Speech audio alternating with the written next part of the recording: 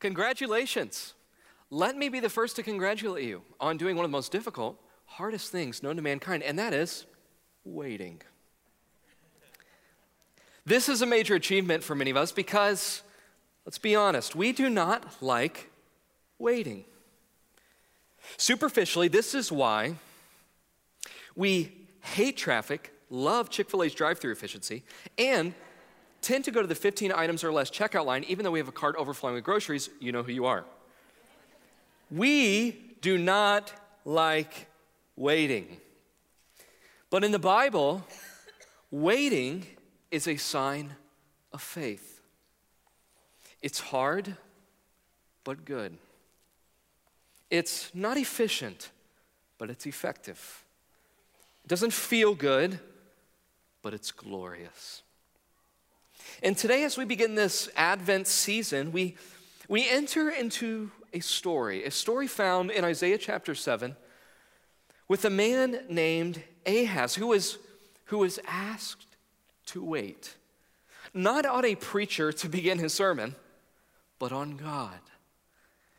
And as we dive into this story, we will discover a three-part answer to this overarching question, which is this: what does it mean to wait on God?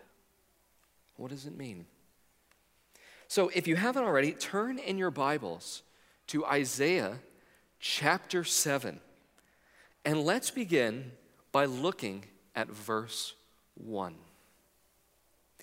In the days of Ahaz, the son of Jotham, son of Uzziah, king of Judah, Rezin, the king of Syria, and Pekah, the son of Remaliah, the king of Israel came up to Jerusalem to wage war against it, but could not yet mount an attack against it. Long before Isaiah chapter 7, of course, God's people were split into two kingdoms. You had the northern kingdom of Israel and the southern kingdom of Judah. At the same exact time, there was an evil empire known as Assyria, an empire known by historians as, quote, one of the most bloodthirsty and cruel nations in the history of the entire world. Pretty staggering claim. And it's this evil empire that has its eyes set on Israel, Judah, and neighboring Syria. So what do? Well, the nation of Israel and Syria decide to join forces, and they ask Judah, they say, hey, listen, we want to take down these guys once and for all. Will you help us? But King Ahaz, king of Judah, he had heard the stories of the Assyrians, and he wasn't too thrilled at that idea. Because the Assyrians were known for taking down entire nations. In fact, historians record that typically when they go into a nation, they would cut off the heads of all their enemies and then toss the heads at the entrance of the city gate for all to see. These were brutal people.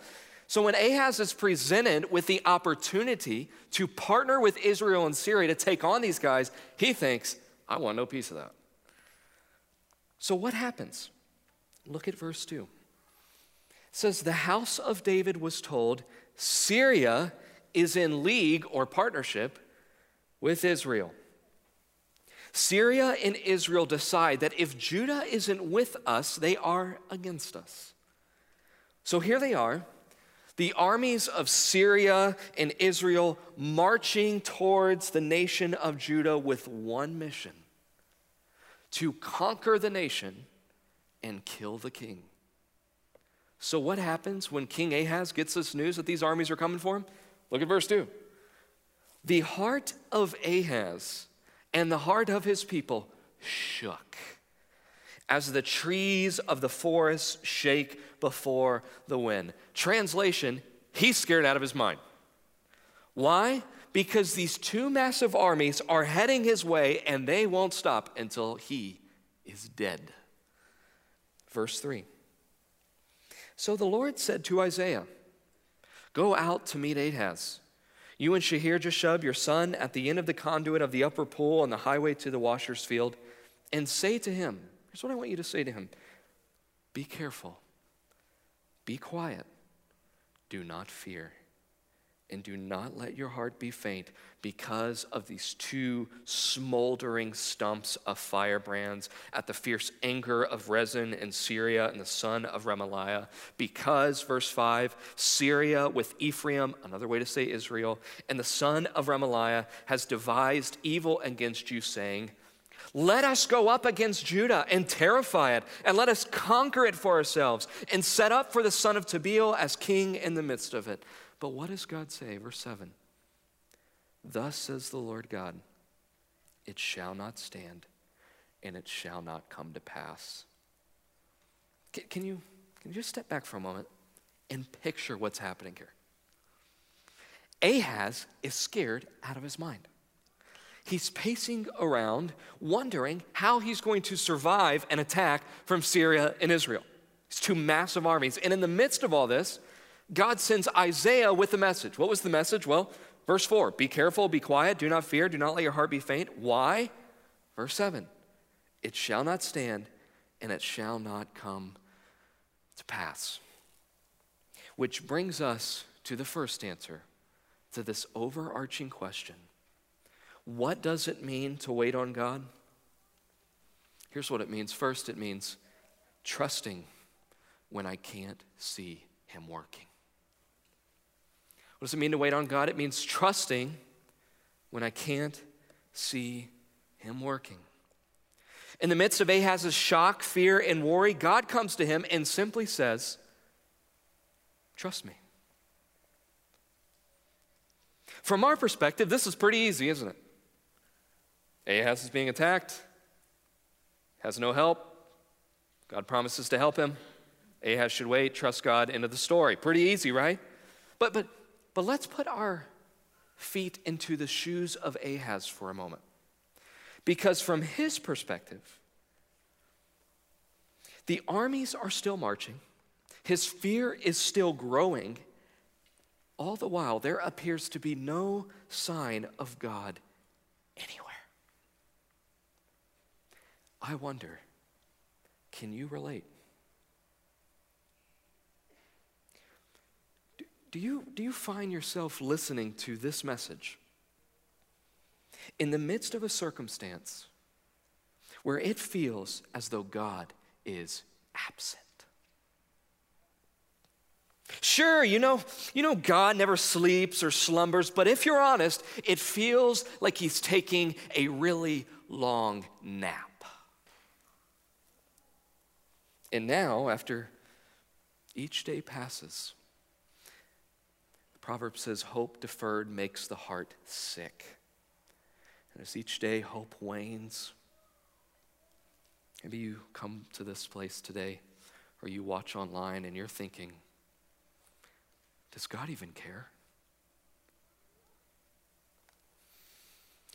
One of Satan's oldest and most cunning tricks is to get in the ear of Christians who don't see God around them and whisper, God's not trustworthy.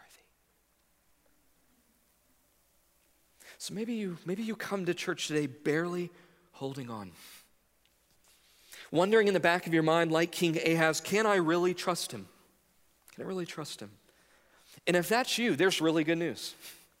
The Bible actually gives us more reasons to trust God than to doubt him. So I could give a list of 100, 200, 1,000, 10,000 reasons that we should trust God. But real fast, if you're taking notes, I want you to jot these 3 down. 3 reasons we can trust God today, right now. 3 reasons we can trust God today. First is this: he's faithful. He's faithful. 2 Thessalonians chapter 3, verse 3, but the Lord is, say it, faithful. He will strengthen you and guard you from the evil one. 2 Timothy chapter 2, verse 13, if we are unfaithful, he remains what? Faithful. For he cannot deny who he is. Listen, we can trust God because he never acts out of line with his character.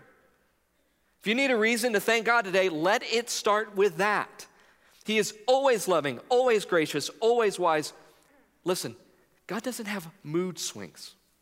Should be thankful for that. It's not like God gets up one day, he's like, I'm feeling good, I've got your back. The next day, sleeps wrong, has a crook in his neck, and he's like, you know what, you're annoying me, leave me alone. No. He's the same yesterday, today, and forever. He's faithful. So 3 reasons we can trust God. First, he's faithful. Secondly, he's wise. He's wise.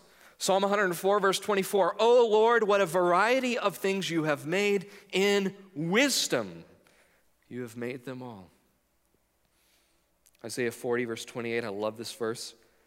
It says, have you never heard, have you never understood? The Lord is the everlasting God, the creator of all the earth. He never grows weak or weary. No one can measure the depths of his wisdom.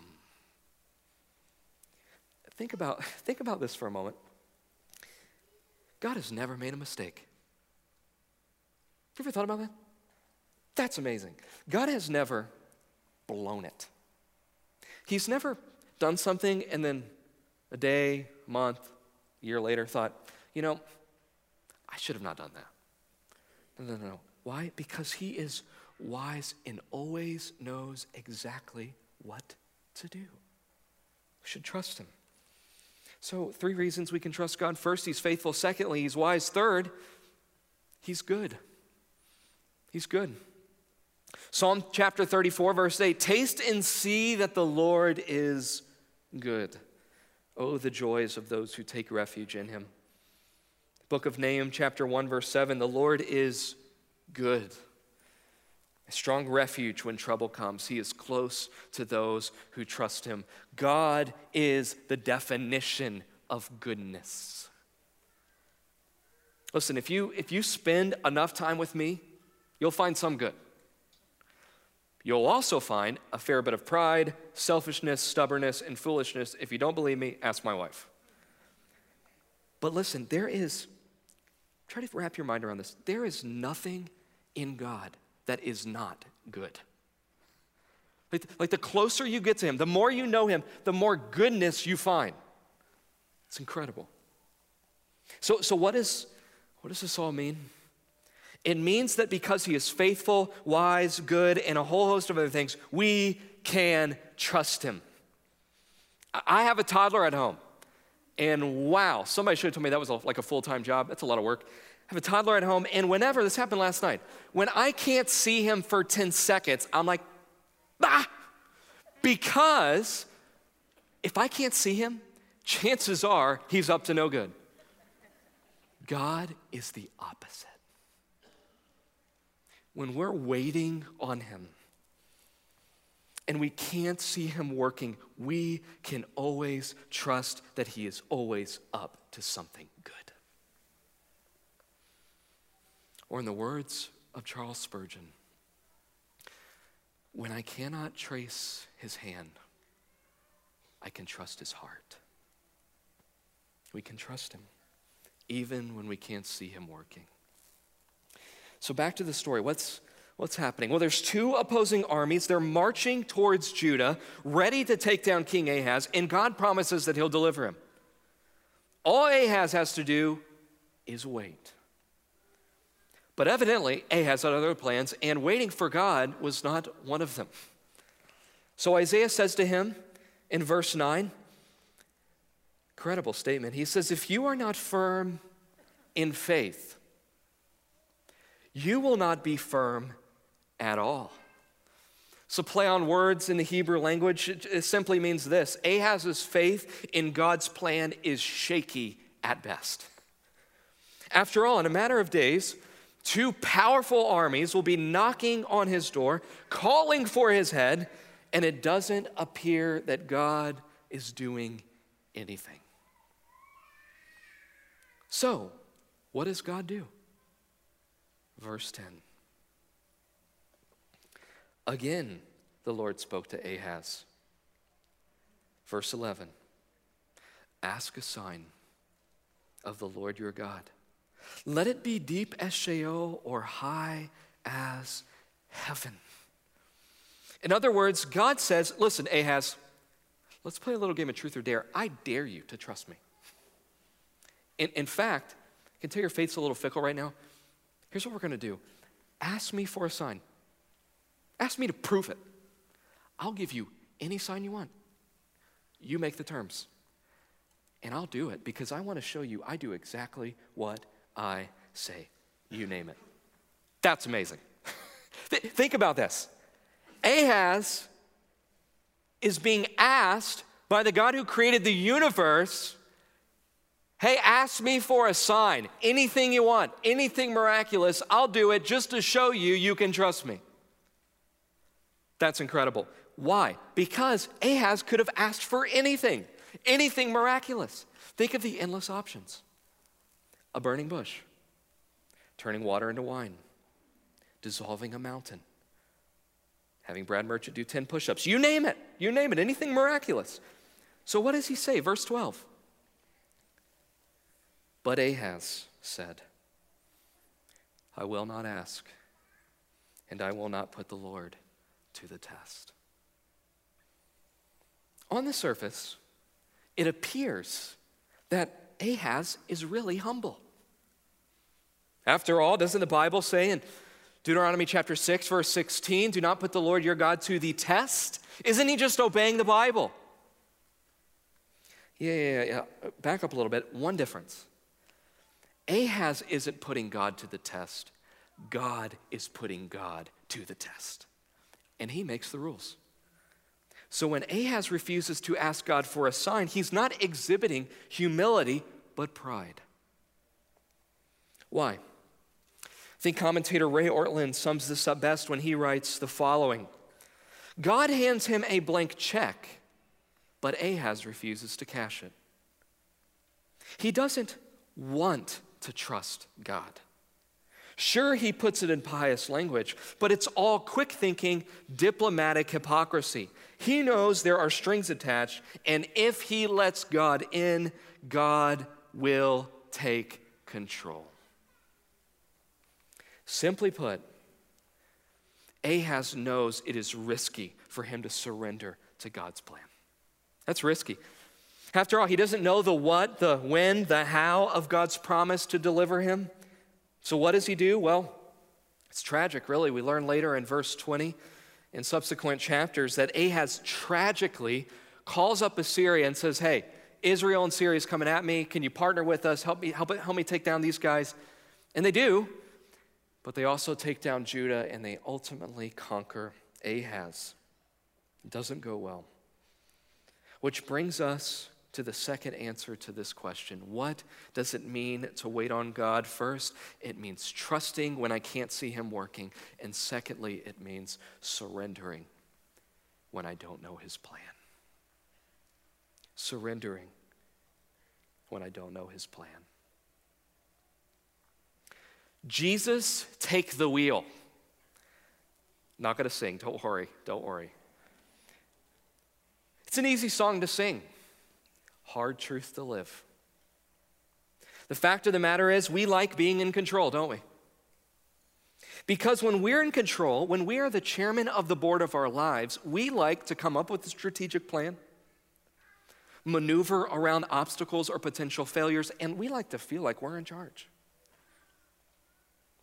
See, the temptation that Ahaz fell into, and the temptation that we are all tempted to fall into, is believing the lie that states the following: my plan is best.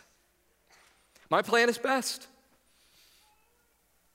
Ahaz believed this, and soon he'll learn a lesson that we all have to learn at some point, and it's this: the only thing harder than waiting on God is wishing that you had. The only thing harder than waiting on God is wishing that you had. It is far better to surrender to the God who, as Ephesians chapter 1, verse 11 tells us, works all things according to the counsel of his will. It's a much better plan. Even when we don't know the what, when, how of that plan. It's still much better to surrender to him than for us to decide, yeah, that's a little risky. I trust myself a little bit more. I'm taking matters into my own hands. Just so you know, that never goes well. In fact, I was thinking about this week. You know, one of the greatest mercies in our lives is God sometimes not giving us what we think we want. I want this so bad, I want this so bad, I want this so bad. And what Tim Keller says, he says, you know, what is prayer? He's like, well, you know, in those situations, you would only ask for what God would give you if you knew everything that he knows. In other words, it's from our finite view, we think this is awesome. I really need this. And God up in the heavens in his wisdom and love says, no. You don't know what you're asking for. It's a mercy. So maybe you find yourself in a circumstance today that you did not have down in your life plan portfolio. If that's you, I want to encourage you, today is a fresh opportunity to surrender. To simply say to the Lord, this is really hard. I wouldn't have drawn this up myself, but I'm going to trust you. Listen, every day is a new opportunity and calling to place fresh trust in God.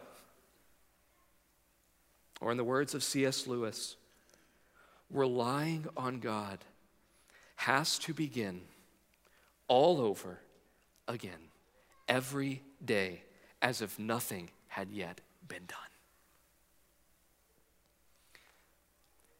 If you're out of hope today, today's a great day to start hoping again.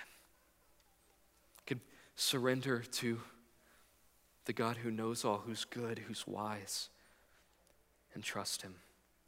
Maybe the reason God brought you to church today is to simply be reminded to surrender to him even when you don't know his plan. Ahaz could have done this. He's given plenty of opportunities, but instead, what does he do? He takes matters into his own hands and refuses to trust the Lord. So what does Isaiah say in response? Look at verse 13. And Isaiah said, "Hear then, O house of David, is it too little for you to weary men, that you weary my God also?" What does this mean? Well, Ahaz had been so hesitant, evidently, in leading the people of Judah, and is now so hesitant to wait on God that Isaiah essentially says, listen, you frustrated the people around you, and now you're ticking off God. After all, what more could Ahaz could have asked for? I mean, what did God not give him? He gave him promise after promise, and now when given the opportunity to ask God for a sign, just to be sure, he refuses it and calls on Assyria. And what's going to happen as a result? Look at verse 17. The Lord will bring upon you and upon your people and upon your father's house such days as have not come since the day that Ephraim departed from Judah, the king of Assyria. In other words, Judah will experience more destruction than they have ever before. Here's the tragedy in the story. Here's the tragedy. It wasn't that Ahaz didn't need God's deliverance. It's that he didn't want it. That's the tragedy. Instead of waiting on God and trusting in his promises, Ahaz rejects him and inevitably is destroyed. Sad ending to the story, isn't it? But it's not quite over, because even in spite of Ahaz's unbelief and pride, look what God gives one more promise. He says, I'm going to give one more promise. Verse 14. Therefore, the Lord himself will give you a sign. In other words, God's like, listen, you didn't ask for a sign, give you an opportunity. I'm going to give you one instead. Behold, the virgin shall conceive and bear a son and shall call his name Emmanuel. The point here is clear. God is giving the nation of Judah and all who would come after, including you and me, a sign that God will deliver his people. But his deliverance won't come on the back of an army, but through the life of a child. Which brings us to the third answer to this question. What does it mean to wait on God? It means trusting when I can't see him working. It means surrendering when I don't know his plan. And maybe most of all, it means this: believing he keeps his promises.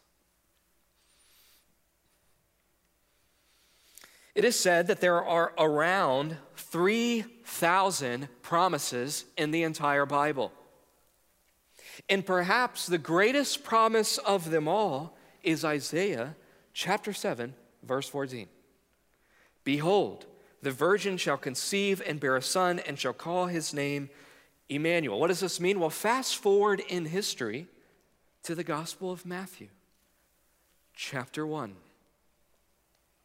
Where an angel, you guys know the story, right? Where an angel comes to Joseph and says this in verse 20. Joseph, son of David, do not fear to take Mary as your wife, for that which is conceived in her is from the Holy Spirit. She will bear a son, and you shall call his name Jesus, for he will save his people from their sins. Verse 22. Here's kind of the commentary on what was just said by this angel. All this took place to fulfill what the Lord has spoken by the prophet. What does he do? Verse 23, he quotes Isaiah chapter 7, verse 14, what we were just reading. Behold, the virgin shall conceive and bear a son, and they shall call his name Emmanuel. What does this mean? Well, see, whereas Ahaz needed deliverance from Syria and Israel, we are in need of deliverance from sin and death.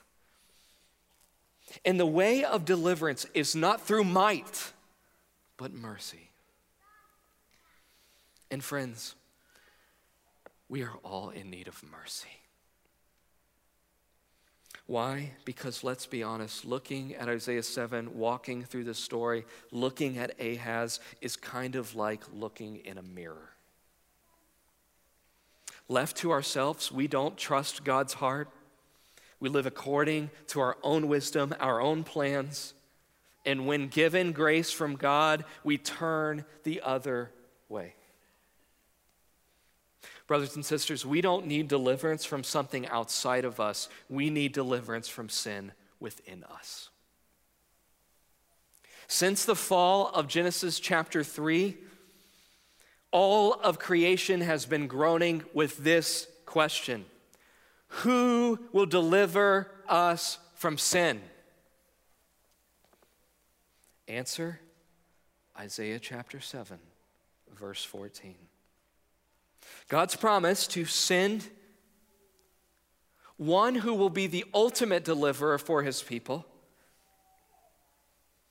is a promise that is the climax of all other promises. In other words, every promise before Isaiah chapter 7, verse 14, and every single promise after is, as the Apostle Paul said in 2 Corinthians chapter 1, all of the promises of God find their yes in him. So how does this relate to waiting on God? Because of the birth, life, death, and resurrection of Jesus, we can believe with 100% confidence God keeps his promises. That's really good news. And that really matters for two types of people here today. First, it really matters for those who aren't waiting on God. Maybe you're listening to this sermon, and for the first time ever, you've realized, I don't wait on God because I don't know him. My friend, if that's you, it is by no accident you're here or watching this online. No accident. God sent Jesus to die in your place and deliver you from the tyranny of sin and death. And for you, the first step in believing God keeps his promises is believing by placing your faith in Jesus for the first time. Here's the simple truth. It's true of all of us. We have a lot of sin. God has much, much, much more mercy. So go to him. Trust him. His arms are open wide. God keeps his promises. This really matters for those who aren't waiting on God, but maybe for a vast majority that are here today, it really matters for those who are waiting on God. Maybe you're listening to this sermon, and maybe you've not been aware that if you are a follower of Jesus, you are waiting on God, whether you know it or not. Why? Because we live in between the reality of the already and the not yet. And we're smack dab in the middle. Jesus has already come. He has delivered us from the penalty of our sin, but he has not yet delivered us from the presence of sin in us or in the world. Which means we simultaneously, this is the Christian life right here, I'm going to sum it up for you. We simultaneously have hope and yet still live in a world marred by sin, overflowing with reasons to despair. Cancer, natural disasters, death of loved ones, headaches, family conflict, leafless trees, and COVID-19 are all signposts constantly reminding us that everything is broken. Everything. If sin were the color blue, everything would have a tint of blue to it. Everything. But we don't need to look outside of us to see this is true, do we? Like, you don't have to do that. You know what you have to do? You know what I have to do? Look inside here. We see our selfishness, our pride, our dusty Bibles, our prayerless lives, and so many sins that we still commit even though we've been Christians for years, and we thought we would have got over that 10 years ago. Some of us, in fact, I'd rather say most of us didn't skip into church today, we crawled in. Because we look outside in the world and we grow discouraged. That's one thing. But then all week long, we've been looking at ourselves and our sin and our shortcomings, and we're in despair. Because, guys, we are a mess. I get sick of me sometimes, don't you? Not me, but you. Both are probably true. So what do we do? What do we do? Martin Luther, I love Luther. Once, in fact, I've been reading this book. It's a bunch of letters that he wrote to different guys. And there's one letter he wrote to this guy who kept writing about his anxiety. And he said, Luther got sick of the guy. He's like, stop writing me. It's like the guy it was like old version of texting. And he's like, I can't block his number because he knows my address. So the guy kept sending him a letter. And Luther said at the beginning of the letter, he said, dear friend, I need your letter like the ocean needs another cup of water. Love that. Not very pastoral, gentle, but I love that. But Luther got another letter, and the letter was from a guy who was exactly what I'm describing. In fact, he's like you and me. And he was despairing because he kept looking at his own heart, seeing all of his sin, and he just thought, I'm a mess. And how can God love someone like me? Luther wrote him back, said, I want to encourage you, trust God's promises, look to Christ. And then at the end of the letter, he started saying, you know what, I relate with that. Luther did. Spearhead of the Reformation. He's like, I get it. And then he ended the letter with this line. I love this. He said, dear friend, when I look at myself, I don't see how it can be saved. Isn't that true? But then here's why we come to church. But when I look at Jesus, I don't see how it can be lost.